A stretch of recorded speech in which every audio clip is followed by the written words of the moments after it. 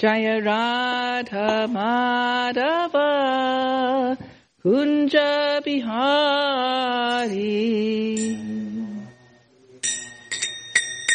Jaya Radha Madhava Kunja Bihari.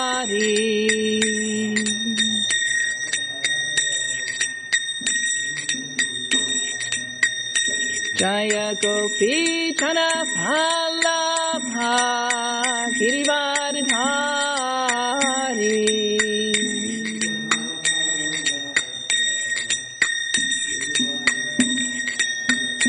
Jaya Gopi Chana Pallabha Girivardhari.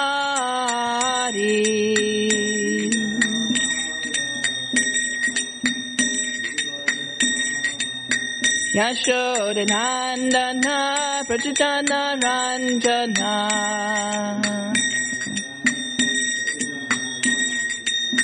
Yashoda Nandana Prajitana Ranjana.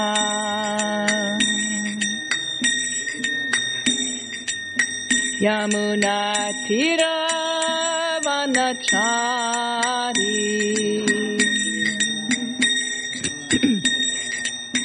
Yamuna Tira Vanachari.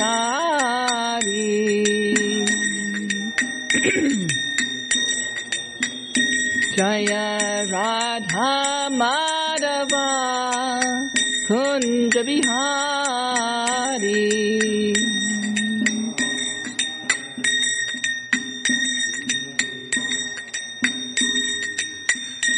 Hare Krishna, Hare Krishna, Krishna Krishna, Hare Hare, Hare Rama, Hare Rama, Rama Rama, Hare Hare.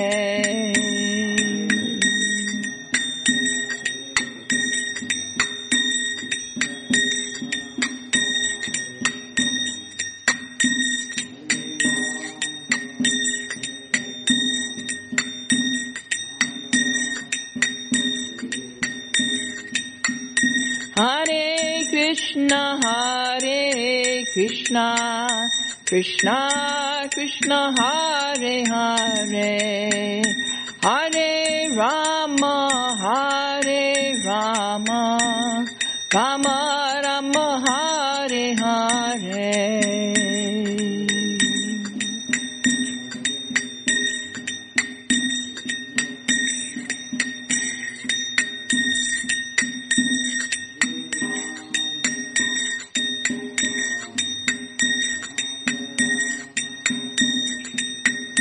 Hare Krishna, Hare Krishna, Krishna Krishna, Hare Hare, Hare Rama, Hare Rama, Rama Rama, Hare Hare.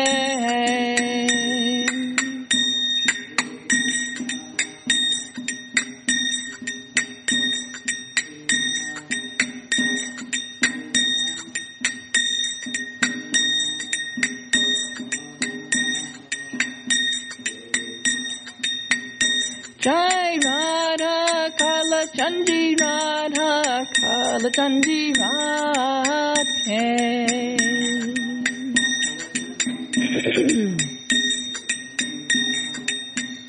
Jaya Jaya Prabhupada, Prabhupada, Prabhupada, Jaya Jaya Prabhupada.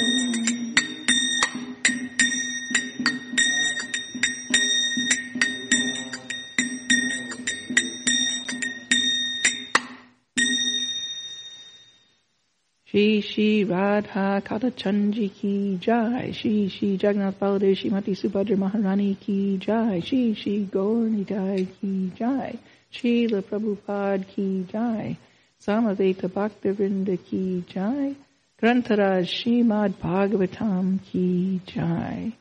All glories to the assembled devotees. All glories to Srila Prabhupada. Om Vishnu Padaya. Okay. Okay. Om Vishnu Padaya Krishna Prasthaya Bhutale Srimate Bhaktivedanta Swami Niti Namane Namaste Saraswati Deve Gauravani Pacharine Nirvisesha Shunyavadi Pastajadi Shatanine. This is Danakeli Devi Dasi visiting and doing the Srimad Bhagavatam class this morning. So today we're reading from Srimad Bhagavatam, Canto 1, Chapter 3, Krishna is the source of all incarnations, and we're on text number 30. 1, 3, 30. So please repeat, Om Namo Bhagavate Vasudevaya. Om Namo Bhagavate Vasudevaya. Om Namo Bhagavate Vasudevaya.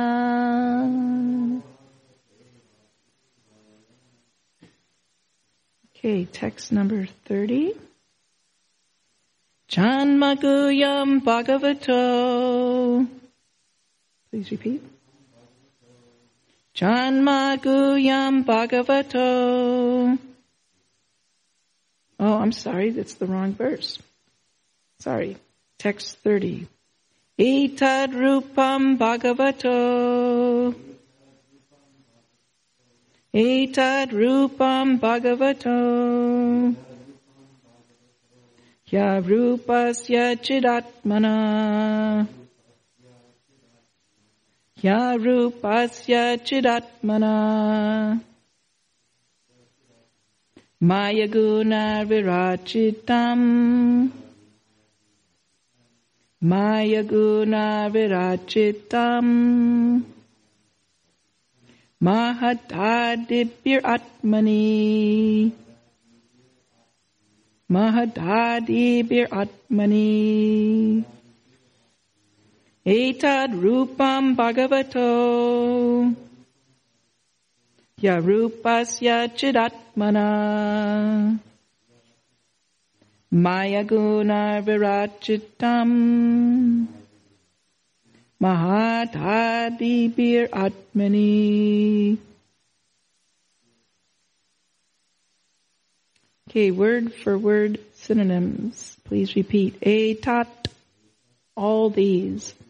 Rupam, forms. Bhagavata, of the Lord. He, certainly. Arupasya, of one who has no material form. Chit Atmana, of the transcendence. Maya, material energy. Gunai, by the qualities. Virachitam, manufactured.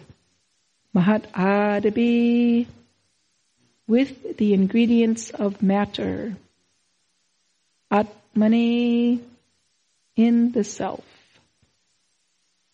Translation and purport by His Divine Grace, Srila Prabhupada. The conception of the Virat universal form of the Lord as appearing in the material world is imaginary. It is to enable the less intelligent and neophytes to adjust to the idea of the Lord's having form. But factually, the Lord has no material form. Purport.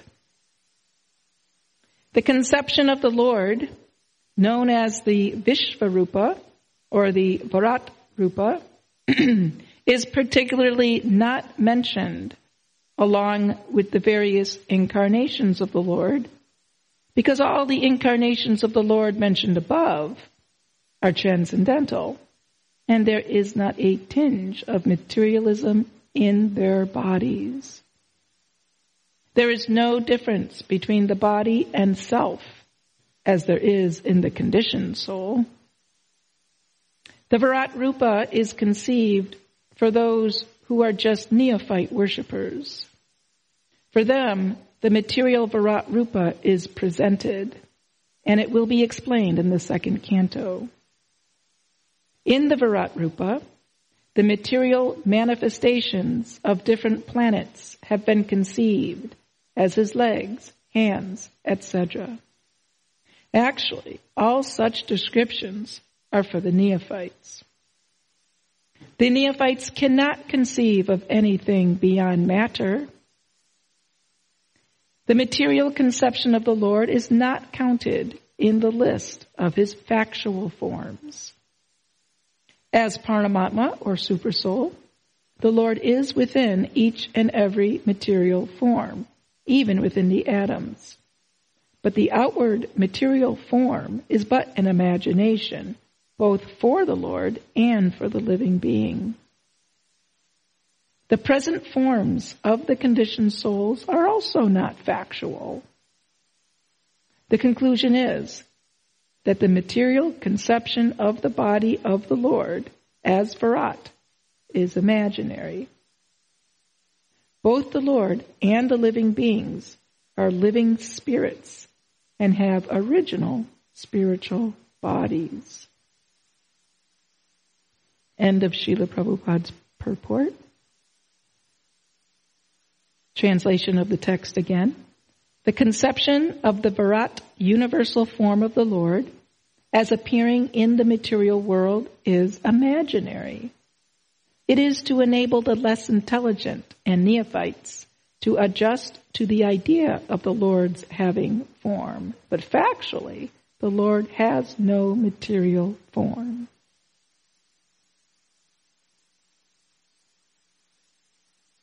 Om Jnana Timirandasya Gyananjana Shalakaya Chakshurunmalitam Yena Tasmai Shri Gurave Namaha. So this may seem a bit confusing when we are reading about the Virat Rupa. The Virat Rupa is the gigantic form of the material manifestation conceived of as a body of the Virat Purusha, the universal person. Here we're hearing that this conception of the Virat form of the Lord is imaginary. So that immediately makes us think that somebody just made this up. There's a product of their fertile brain, and it's just imagination. It doesn't have any actual standing in reality. It's not real. In the purport, Prabhupada said that it's not factual. So we actually need to understand the definitions of these words, because there's a subtle but significant difference between these words of such, the vocabulary: real, fact, imaginary, illusion. So, for example, in logic, you can have a sentence. If A equals B and B equals C, then A equals C. So that's a real sentence. It's a real statement. It actually exists, right? I said it and you heard it. So there, it exists. But it's not a fact. But it is, and it's also a fact. We all know from math, right? If A equals B and B equals C, then A equals C. But now let's say we make another sentence. The following statement: if A equals B and B equals C, A does not equal C. Well, that is equally a real statement. It exists. It is not an illusion. It actually exists, that statement. But it's not a fact, meaning it's a false statement. You get a red mark. If you put that on your math exam, you're going to get a big red X through it. That's a false statement. So it's not considered a fact. And its conclusion that A therefore doesn't equal C is imaginary. That's an imaginary conclusion because in reality, A does equal C. If A equals B and B equals C, then A equals C. So here, we're hearing that the Virat conception of the universal form of the Lord is imaginary. It's not factual. What that means is that this is not the real form of the Lord. This chapter is called Krishna is the source of all incarnations. And we read about perhaps 24 verses that briefly introduced different forms of the Lord. We had Purusha avatars and Leela avatars and Manvantar avatars and Yuga avatars and Guna avatars and Shakti Avesh avatars. All sorts of different forms of the Lord were discussed in this chapter. But interestingly, after the concluding verse, this is verse number 26, concluded that the incarnations of the Lord are innumerable, like the waves on a river. You can't count them. So therefore, we're not going to continue enumerating the different incarnations of the Lord because it would go on ad infinitum. But despite the fact that all these incarnations are innumerable, Krishnastu Bhagavan Svayam, Krishna is the original form, the original source of all these other forms and incarnations. So we hear from Brahma Samhita also, Lord Brahma says that Advaitam, Achutam, Anadam, Anantarupam, Adyam Purana Purusham Navayovanam Cha Vedeshu Durlabam Durlabam Atma Bhakto Govindamadi Purjam Tamaham Bhajami. That the Lord indeed has unlimited, uncountable forms, yet they are all one in the sense that they are all of the same identical, transcendental spiritual energy without a tinge of matter in them. But this Virat form, which is being called imaginary or not factual, is actually a material form of the Lord. And in the purport, Prabhupada nicely explained why do we consider it then as not factual. It is a form of the Lord's, but we consider it not factual. And he compared it to the forms of the living entities. Here we are, and we all have a material form, which we wrongly identify with. But this material form is not considered the factual form of the living entity. It's the imaginary form of the living entity in the sense that we imagine that this form is me.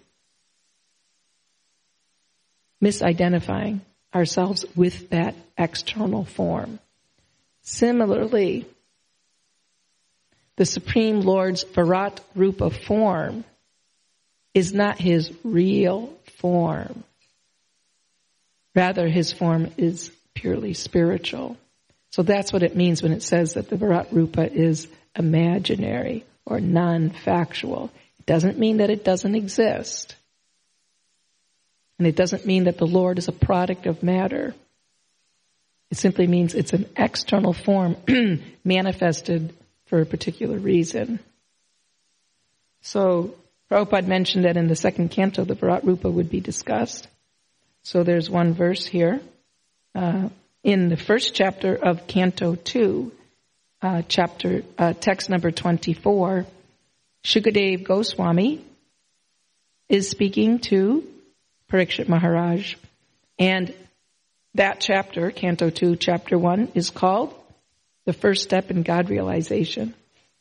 So Parikshit Maharaj just asked a really important question.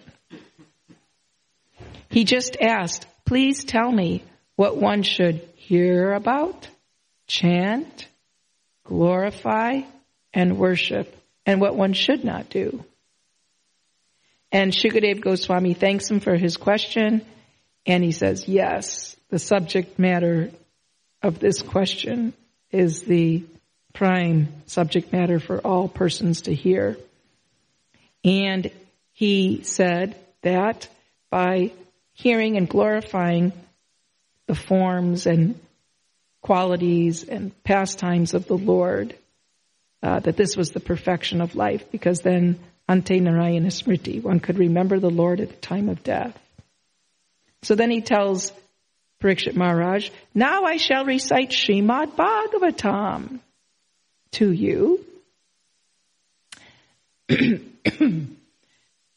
Parikshit asked, well, please explain what the conception should be to meditate on the Lord. We hear Ante Narayana Smriti. We should be meditating on the Lord at the time of death. Could you please elucidate what is the conception of the Lord one should meditate on? And Shukadev Goswami says, yes, I will recite Srimad Bhagavatam to you as I've heard it. And what does he do? He does not start describing the beautiful Shamasundar form of the Lord. He does not start describing the Leelas of Vraja Krishna. He starts with this, Canto 2, Chapter 1, the first step in God realization. And what is that? The Virat Rupa. So text 24 there, in that chapter, he says, this gigantic manifestation of the phenomenal material world as a whole is the personal body of the absolute truth, wherein the universal resultant past, present, and future of material time is experienced. So I'm just going to read a little bit of the purport, some excerpts. Prabhupada comments, the phenomenal manifestation of the gigantic universe is only a part of his Virat body. Less intelligent men cannot conceive of the transcendental, all-spiritual form of the Lord, but they are astounded by his different energies. The asuras cannot recognize the existence of the Lord, although there are vivid descriptions of the Lord in the revealed scriptures. Although the Lord incarnates and exhibits his uncommon strength and energy, and although he is accepted as the Supreme Personality of Godhead by learned scholars and saints, the asuras do not accept any evidential proof from the revealed scriptures, nor do they recognize the authority of the great acharyas. They want to see with their own eyes at once. We get that all the time, right? Well, can you show me God? Therefore, they can see the gigantic body of the Lord as Virat, which will answer their challenge, and they can offer respect to the Virat Rupa. The Virat Rupa manifestation of the Lord is simultaneously a challenge to the atheist and a favor for the asuras, who can think of the Lord as Virat and thus gradually cleanse the dirty things from their hearts in order to become qualified to actually see the transcendental form of the Lord in the near future. This is a favor of the all-merciful Lord to the atheists and gross materialists. So here Prabhupada's explaining the Virat manifestation of the Lord is a challenge to the atheists who say there is no God, and to the asuras who want to challenge that, show me God. With my own two eyes, I want to see God. So this Virat Rupa is a form of the Lord for such unfaithful persons to meditate on. I wanted to look at one more verse that appears in the 3rd canto, chapter 6, text 4. And a short purport. The translation says, when the 23 principal elements were set in action by the will of the Supreme, the gigantic universal form, or the Vishvarupa body of the Lord, came into existence.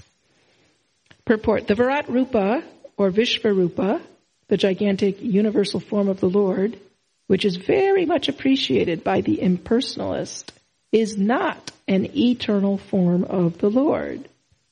It is manifested by the supreme will of the Lord after the ingredients of material creation. Lord Krishna exhibited this Virat, or Vishvarupa, to Arjuna, just to convince the impersonalists that he is the original personality of Godhead. Krishna exhibited the Virat Rupa. It is not that Krishna was exhibited by the Virat Rupa. The Virat Rupa is not, therefore, an eternal form of the Lord exhibited in the spiritual sky. It is a material manifestation of the Lord. Now here's an interesting point here. Many devotees get a bit bewildered on this point that, well, this doesn't seem proper. We say that the Virat Rupa is a form of the Lord, yet we're saying it's material. Now isn't that like a contradiction? Because the Lord's form is never material. And Prabhupada's explaining that it's temporary. How can the form of the Lord be temporary? So here in his purport, Prabhupada makes a very nice elucidation. He says, the Archa Vigraha, or the worshipable deity in the temple, is a similar manifestation of the Lord for the neophytes. But in spite of their material touch, such forms of the Lord as the Virat and Archa are all non-different from his eternal form as Lord Krishna. So we're all obviously educated and trained that when we see the deity and serve the deity, we don't consider, oh, it's a statue. Oh, marble, wood, metal, or something. We don't look at the Archa Vigraha as a product of matter. We see the Archa Vigraha as the Supreme Lord.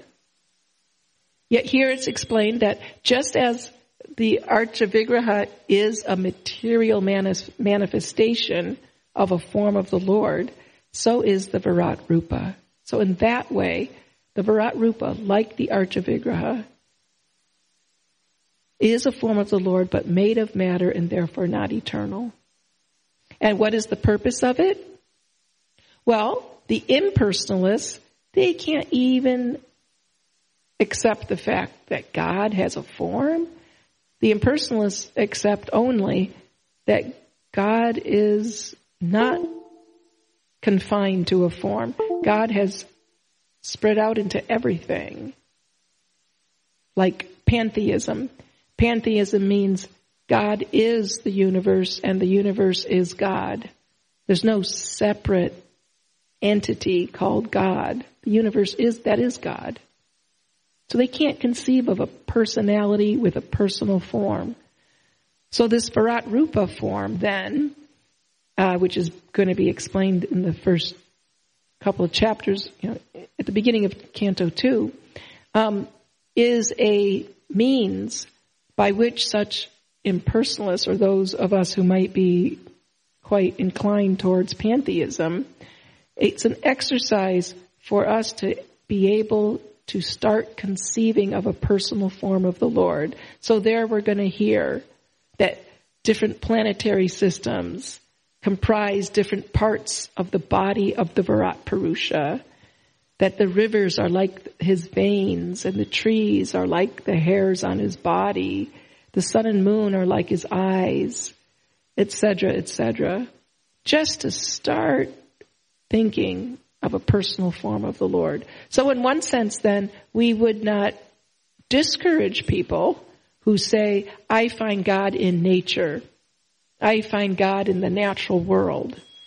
We wouldn't discourage that, but we would encourage that they improve their, appreciation or even worship of nature and bring it up a notch by introducing the teachings of Srimad Bhagavatam. That really, you're a pantheist? Fantastic. Did you know Srimad Bhagavatam is the original,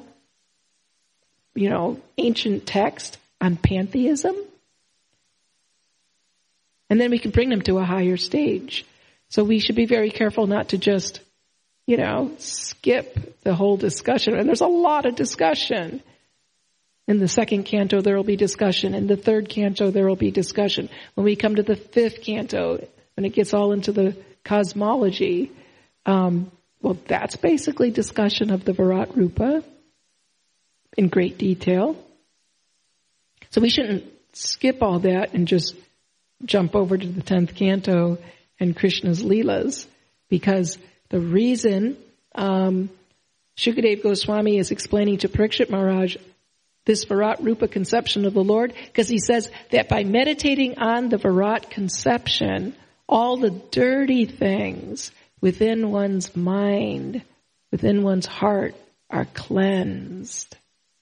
And unless and until one has a cleansed mind, one can never meditate on the spiritual, eternal forms of the Lord. Premanjana charita bhakti valochanena santa sadaiva hridayosha valokiyanti yam shama sundaram achintya guna sarupam govindamadi purjam tamaham bhajami. That those who study the Vedas and come up with a monistic conception of God, they can never understand, what to speak of see, the eternal form of the Lord. But those who have their eyes tinged with the salve of love, for them, adurlabha atma bhakto, it's extremely easy to understand, conceive of, and even perceive the personal form of the Lord. So that's why Shukadeva Goswami, even though Parikshit has 7 days to live, there's not a minute to waste, he does not jump to the 10th canto. Why? Because he cares for his student. He's not there to entertain his student, to flatter his student, to have the student flatter him or think highly of him. He is there to actually bring his student who's about to face death. He's there to bring that student from the point where he is now to the point of absolute perfection, where with a absolutely cleansed heart, he can conceive of and meditate upon and perceive the transcendental name, form, qualities, and pastimes of the Lord. Therefore, Shukadeva Goswami shows himself as a bona fide spiritual master by going through the trouble, if you will, of describing the Virat Rupa, the activities of the Purush avatars in the process of creation, maintenance, and destruction of the universe, and gradually through 9 cantos, Shukadeva brings Parikshit to the point of Vraj Leela, when Parikshit's mind has been completely cleansed of all material conceptions and attachments and anartas. Then he's fit to hear Krishna's Vraj Leela. So maybe we'll stop there and see if there's any questions or comments. So Narottam Prabhu, you have something to say into the microphone? Okay.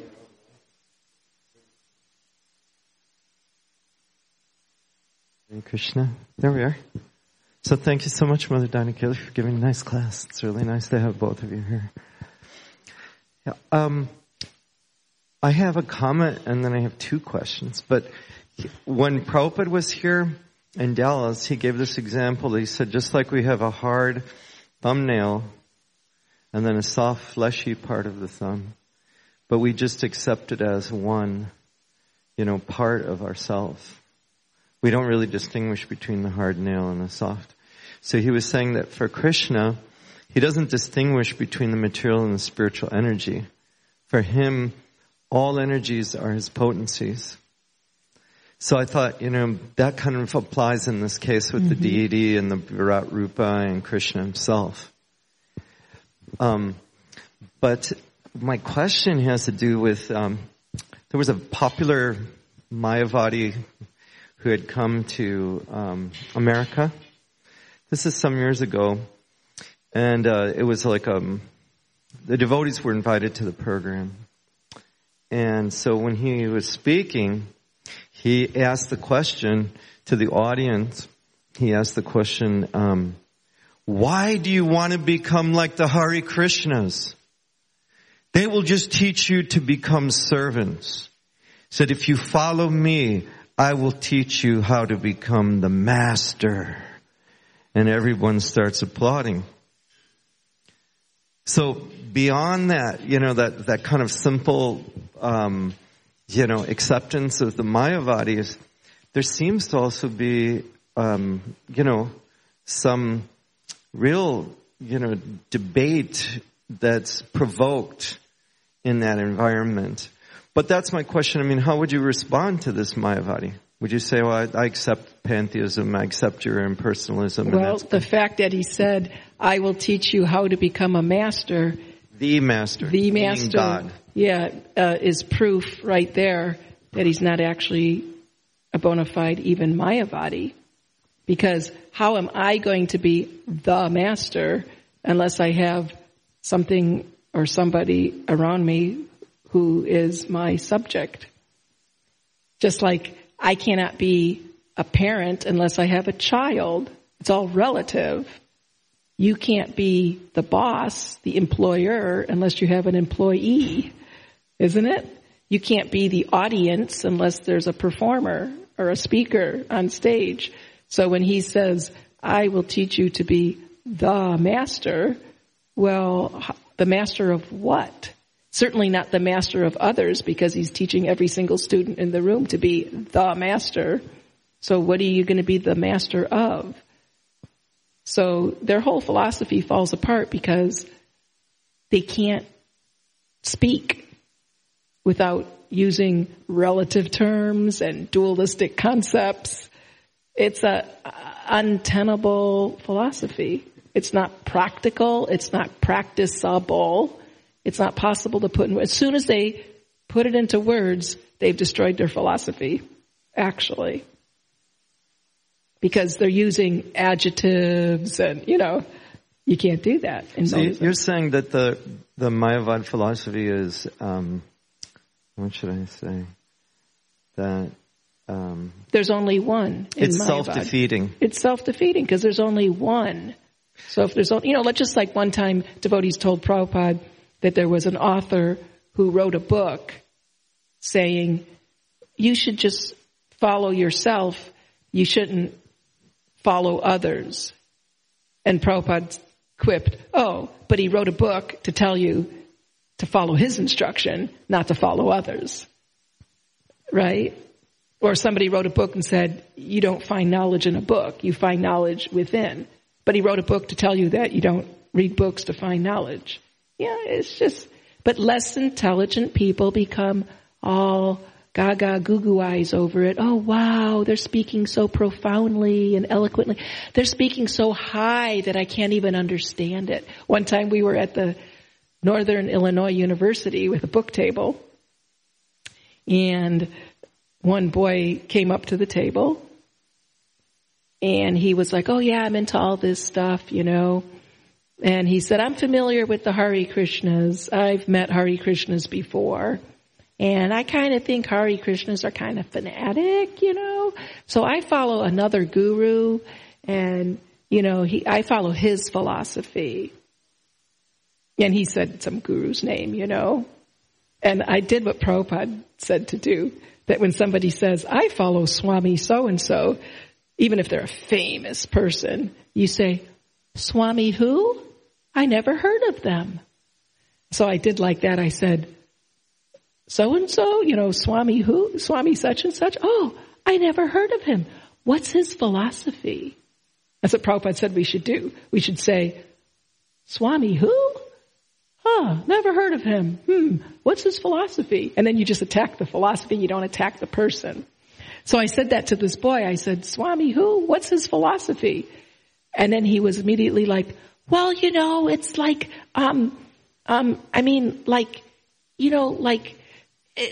it's like your philosophy, but it's different. You can't really put it in words. And I said, you're following a philosophy that you can't put in words? Did he not use words to convey his philosophy to you? Yeah, but, it's kind of like, well, you can't really put it in words. He kept saying that. You can't put it in words. And I said, well, how can you follow philosophy that you can't put in words? And then he got all upset. Oh, you Hare Krishnas are all the same. You're just a bunch of fanatics and you think you're right and everybody else is wrong. And then he walked away. But they're just revealing their silliness, actually. It's actually silly. How can anybody with half a brain follow? That was my point. How do you follow a philosophy that you can't explain? If you can't explain something, that means you don't understand it. If I ask you to explain some, geochemical process, and you're like, well, I don't know, I never studied that in school, right? You can't explain it to me because you yourself don't understand it, right? So that's what I said to him. I said, if you can't explain it, that means you don't even understand it. So how do you follow a philosophy that you can't understand, what to speak of explain to others? And he got all upset because he got caught, right? He got caught. And, he's been cheated. So that's what Yeah, and he was like so proud that he was like this follower of this guru. So anyway, my point is, every sentence they say reveals their bogusness. So, with that Mayavadi was trying to point out is that ultimately I'll teach you how to become the master, meaning we'll all merge and become, this homogenized energy. Yeah, because right now we're competing with each other. I'm trying to be the enjoyer, the controller, the proprietor, the benefactor of others. And by golly, you're also trying to do that. Maybe in a different way. You've got like different flavors, how you like to enjoy. And then he's doing it in a different way and she's doing it in a different way. We're all the center. We're all the masters of our own little kingdom. I have my beautiful house where I have every room set up exactly the way I want it. I just push a button and that movie comes on. And I push that button and the temperature is just right. And you're doing the same thing in your house next door. And as long as we put up a fence that we demarcate, that's your kingdom and this is my kingdom, that we don't feel like we're competing with one another. But in fact, we're competing with one another because there's only so many dollars in the world and so many pieces of the pie, but there's more people than there are pieces of the pie, right? So we are competing with one another. So the Mayavadis, the monists, they're sick and tired of the competition. I can't win the Olympic gold medal if you win the Olympic gold medal. It's one of us, one or the other. It's not both of us. And there's no tie. So they're sick and tired of that competition. So they made up a new game. We're going to play a game where we all win. We all win. You become God and I become God. And he becomes God and she becomes... We're all going to become equally God, but we're not going to be competitor gods like in polytheism or something. We're all just going to melt into one and equally share the glory of becoming God.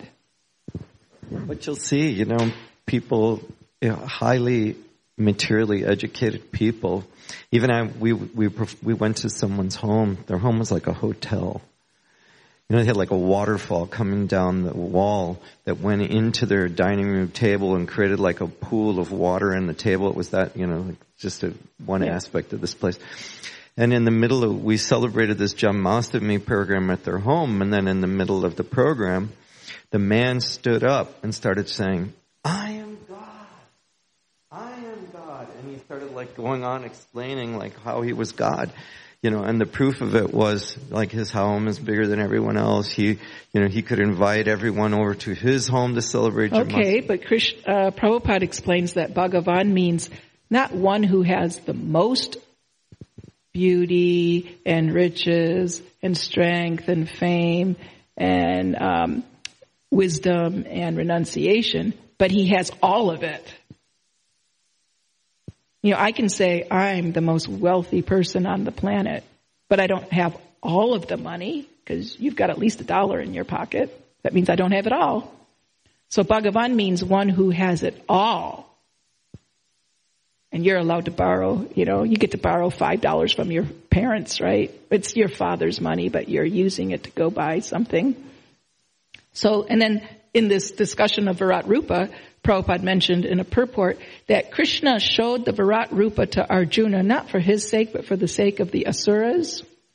And the lesson was that, hey, Arjuna, if any person comes up to you and says, I'm God, or declares in the middle of a Janmashtami program, I am God, we should immediately shoot back with, could you please show your Virat Rupa?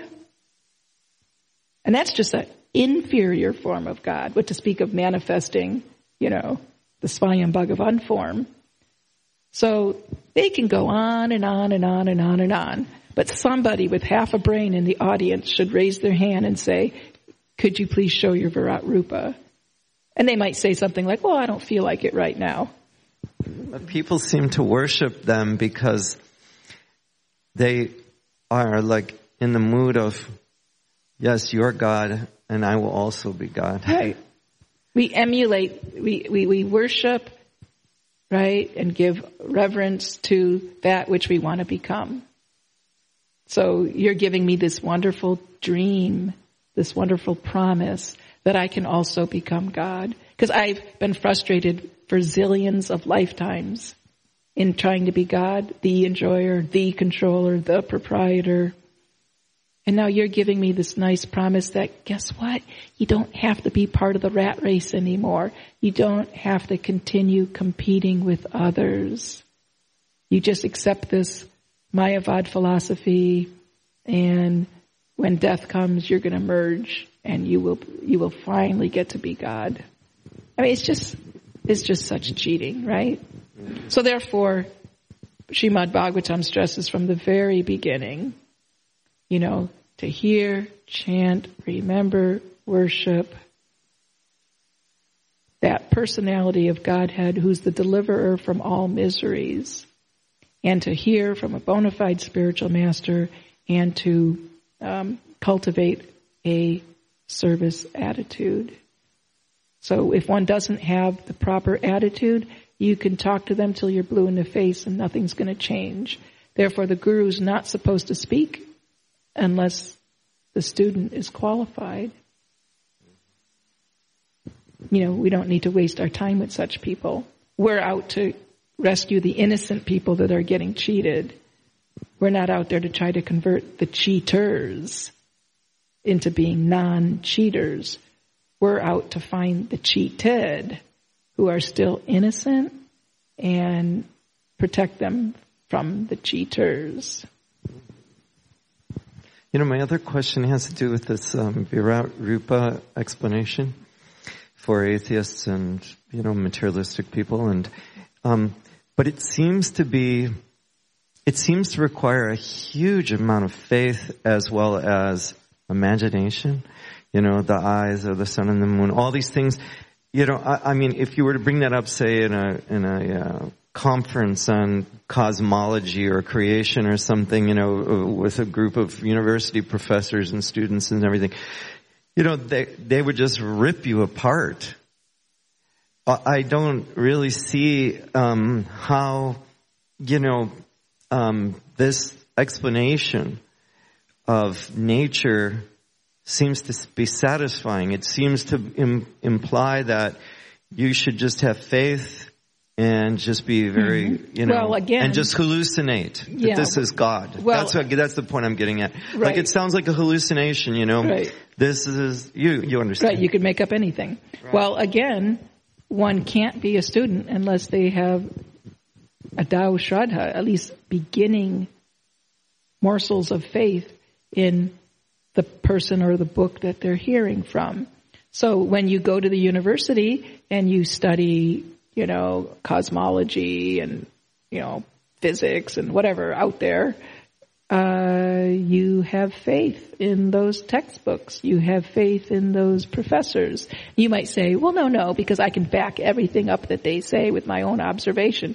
You have faith in the process of pratyaksha, that is the limit of knowledge. You can't go beyond what you can perceive directly, empirically. So even to meditate on the Virat Rupa requires that the student is accepting a teacher and a book of knowledge. What I would come back with is two things. One, when I talk to professors or like high-level research scientists or even students that are very astute, they base a tremendous amount of their analysis on faith. Like there's no way they could do all those scientific experiments themselves. And in fact, you're not even hearing from the person that's done the experiment. You're hearing him many times from, the person that's learned from the person. I mean, you're talking like 5 to 10 generations now away from us. So that's one thing. I feel like they do base their analysis on faith. Like what is a hydrogen molecule? Or have you ever seen an atom? Right. Show me a picture of an atom on Google. I mean, it's like, how do you know if it's based on... So those who are honest, they do admit, yes, that even in our field of empiricism, there's an element of faith. But those who are dishonest, you can't... Just like Prabhupada said, if somebody's honestly sleeping, you can wake them up.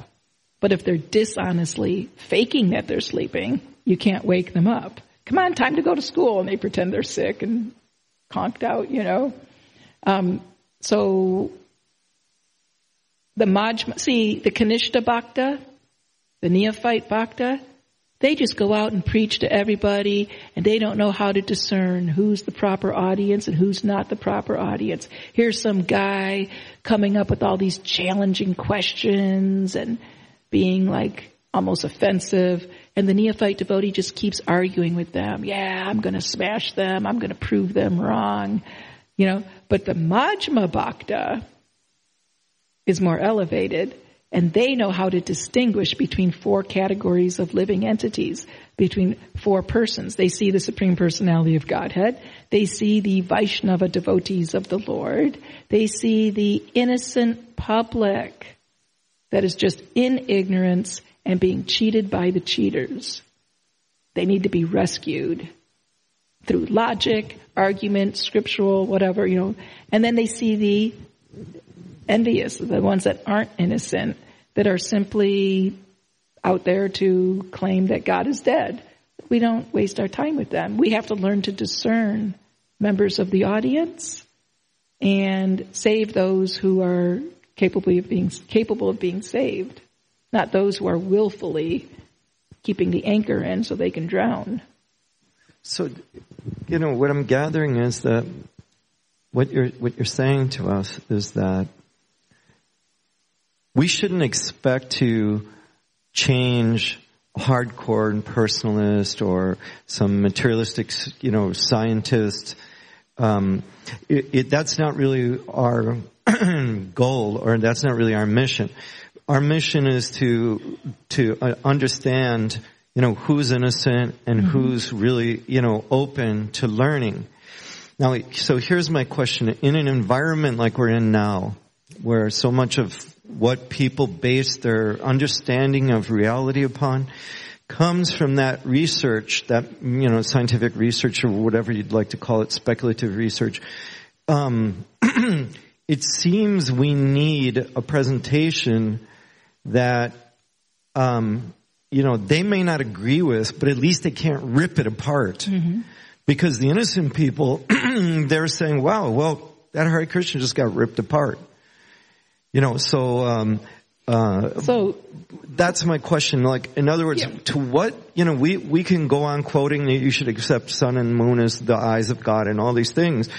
But in a scientific, environment, in an academic environment, it doesn't really seem to hold up. Yeah, so we don't do that. I would hope that no devotee would do that. go into a scientific or materialistic environment and start talking about how the sun and moon are the eyes of the Lord, and they try to explain the phenomenal world. But you were saying this is the beginning of the presentation. Well, this is the beginning of those students. This is Shukadev's discussion with Parikshit Maharaj. He said the first step in God realization for the inquisitive student, for that student who wants to transcend the matter. No, because Prabhupada mentioned in the purport that Parikshit asked the right questions, and therefore Shukadev was going to speak. But most people aren't even on that level. So when Prabhupada established the Bhaktivedanta Institute, the scientific preaching arm of the Hare Krishna movement, he did not ask his PhD scientists, disciples, to go out and convert, the scientists, the scientific establishment into Vaishnavas. He wanted his PhD scientist disciples to learn how to preach Krishna consciousness to the innocent public who is being, cheated by the scientific establishment, how to teach the principles of Vaishnava philosophy to the innocent public from using scientific lingo and like logic and argument, etc., so as to rescue those that are being cheated by the cheated. So the Srimad Bhagavatam already itself has an elaborate scientific system called the Sankhya philosophy. And in that Sankhya philosophy, there's it's very elaborate. We can't go into that in this. It would take a whole seminar. But the Sankhya philosophy is the Bhagavatam's presentation on matter, how everything comes into being, the hierarchy of gross matter and subtle matter, and ultimately coming to argue from a scientific standpoint the existence of the soul. So we're not out there to just take their theories and smash them. We're out there to learn what they're all saying out there so we can protect the innocent public, and we can make presentations on the Sankhya philosophy. Thank you. I wanted to bring up just one thing that crossed my mind as you were talking was, in Science of Self-Realization, Prabhupada gives this explanation of looking at the basic necessities of life, just like the sunlight. You might recall this. So he'll say, just like the sun, without the sun we would be dead, we'd be frozen, right? So, but no one can manufacture the sunlight. Then he talks about air, he talks about water, he talks about, the basic elements, and he was saying that empirically we have to admit, even the simple ability to see, to speak, to think, all of this is coming to us by the arrangement of a higher transcendental power far beyond human capability to reproduce. So he was saying, in support of this Virat explanation from a scientific argument in terms of a general mainstream society argument, I would say that, that kind of satisfies me. That, we have to admit that there are things existing that are empirically observable. We're seeing them with our own eyes. We're seeing the sun and all these things. And that we are maintained by these things. We're controlled by these things. So it seems that we have to admit scientifically that we are in contact with a higher power at every moment. Mm-hmm. Now, whether you want to call that God or just call that nature, but regardless, you have to admit that that's taking place. Right, and that's where pantheism comes in. And we might think, pantheism, that's so primitive and low, really low level, But sorry, there's a lot of people in this world who aren't even elevated to the level of pantheistic philosophy. They don't see, the higher power or God or whatever you want to call it is the universe, and the universe is also that higher power. Like the Native Americans were pantheists, right?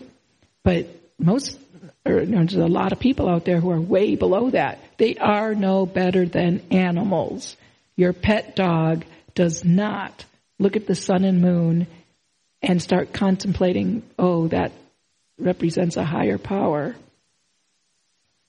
Your pet dog will never think like that. So similarly, unfortunately, a lot of human beings, even they walk around on the college campuses getting their PhDs, fall into that animal category. So again, we have to, for those type of people, here's prasadam, shut up and eat. Just like you do with the animals. Here, take your prasadam and go. No philosophy.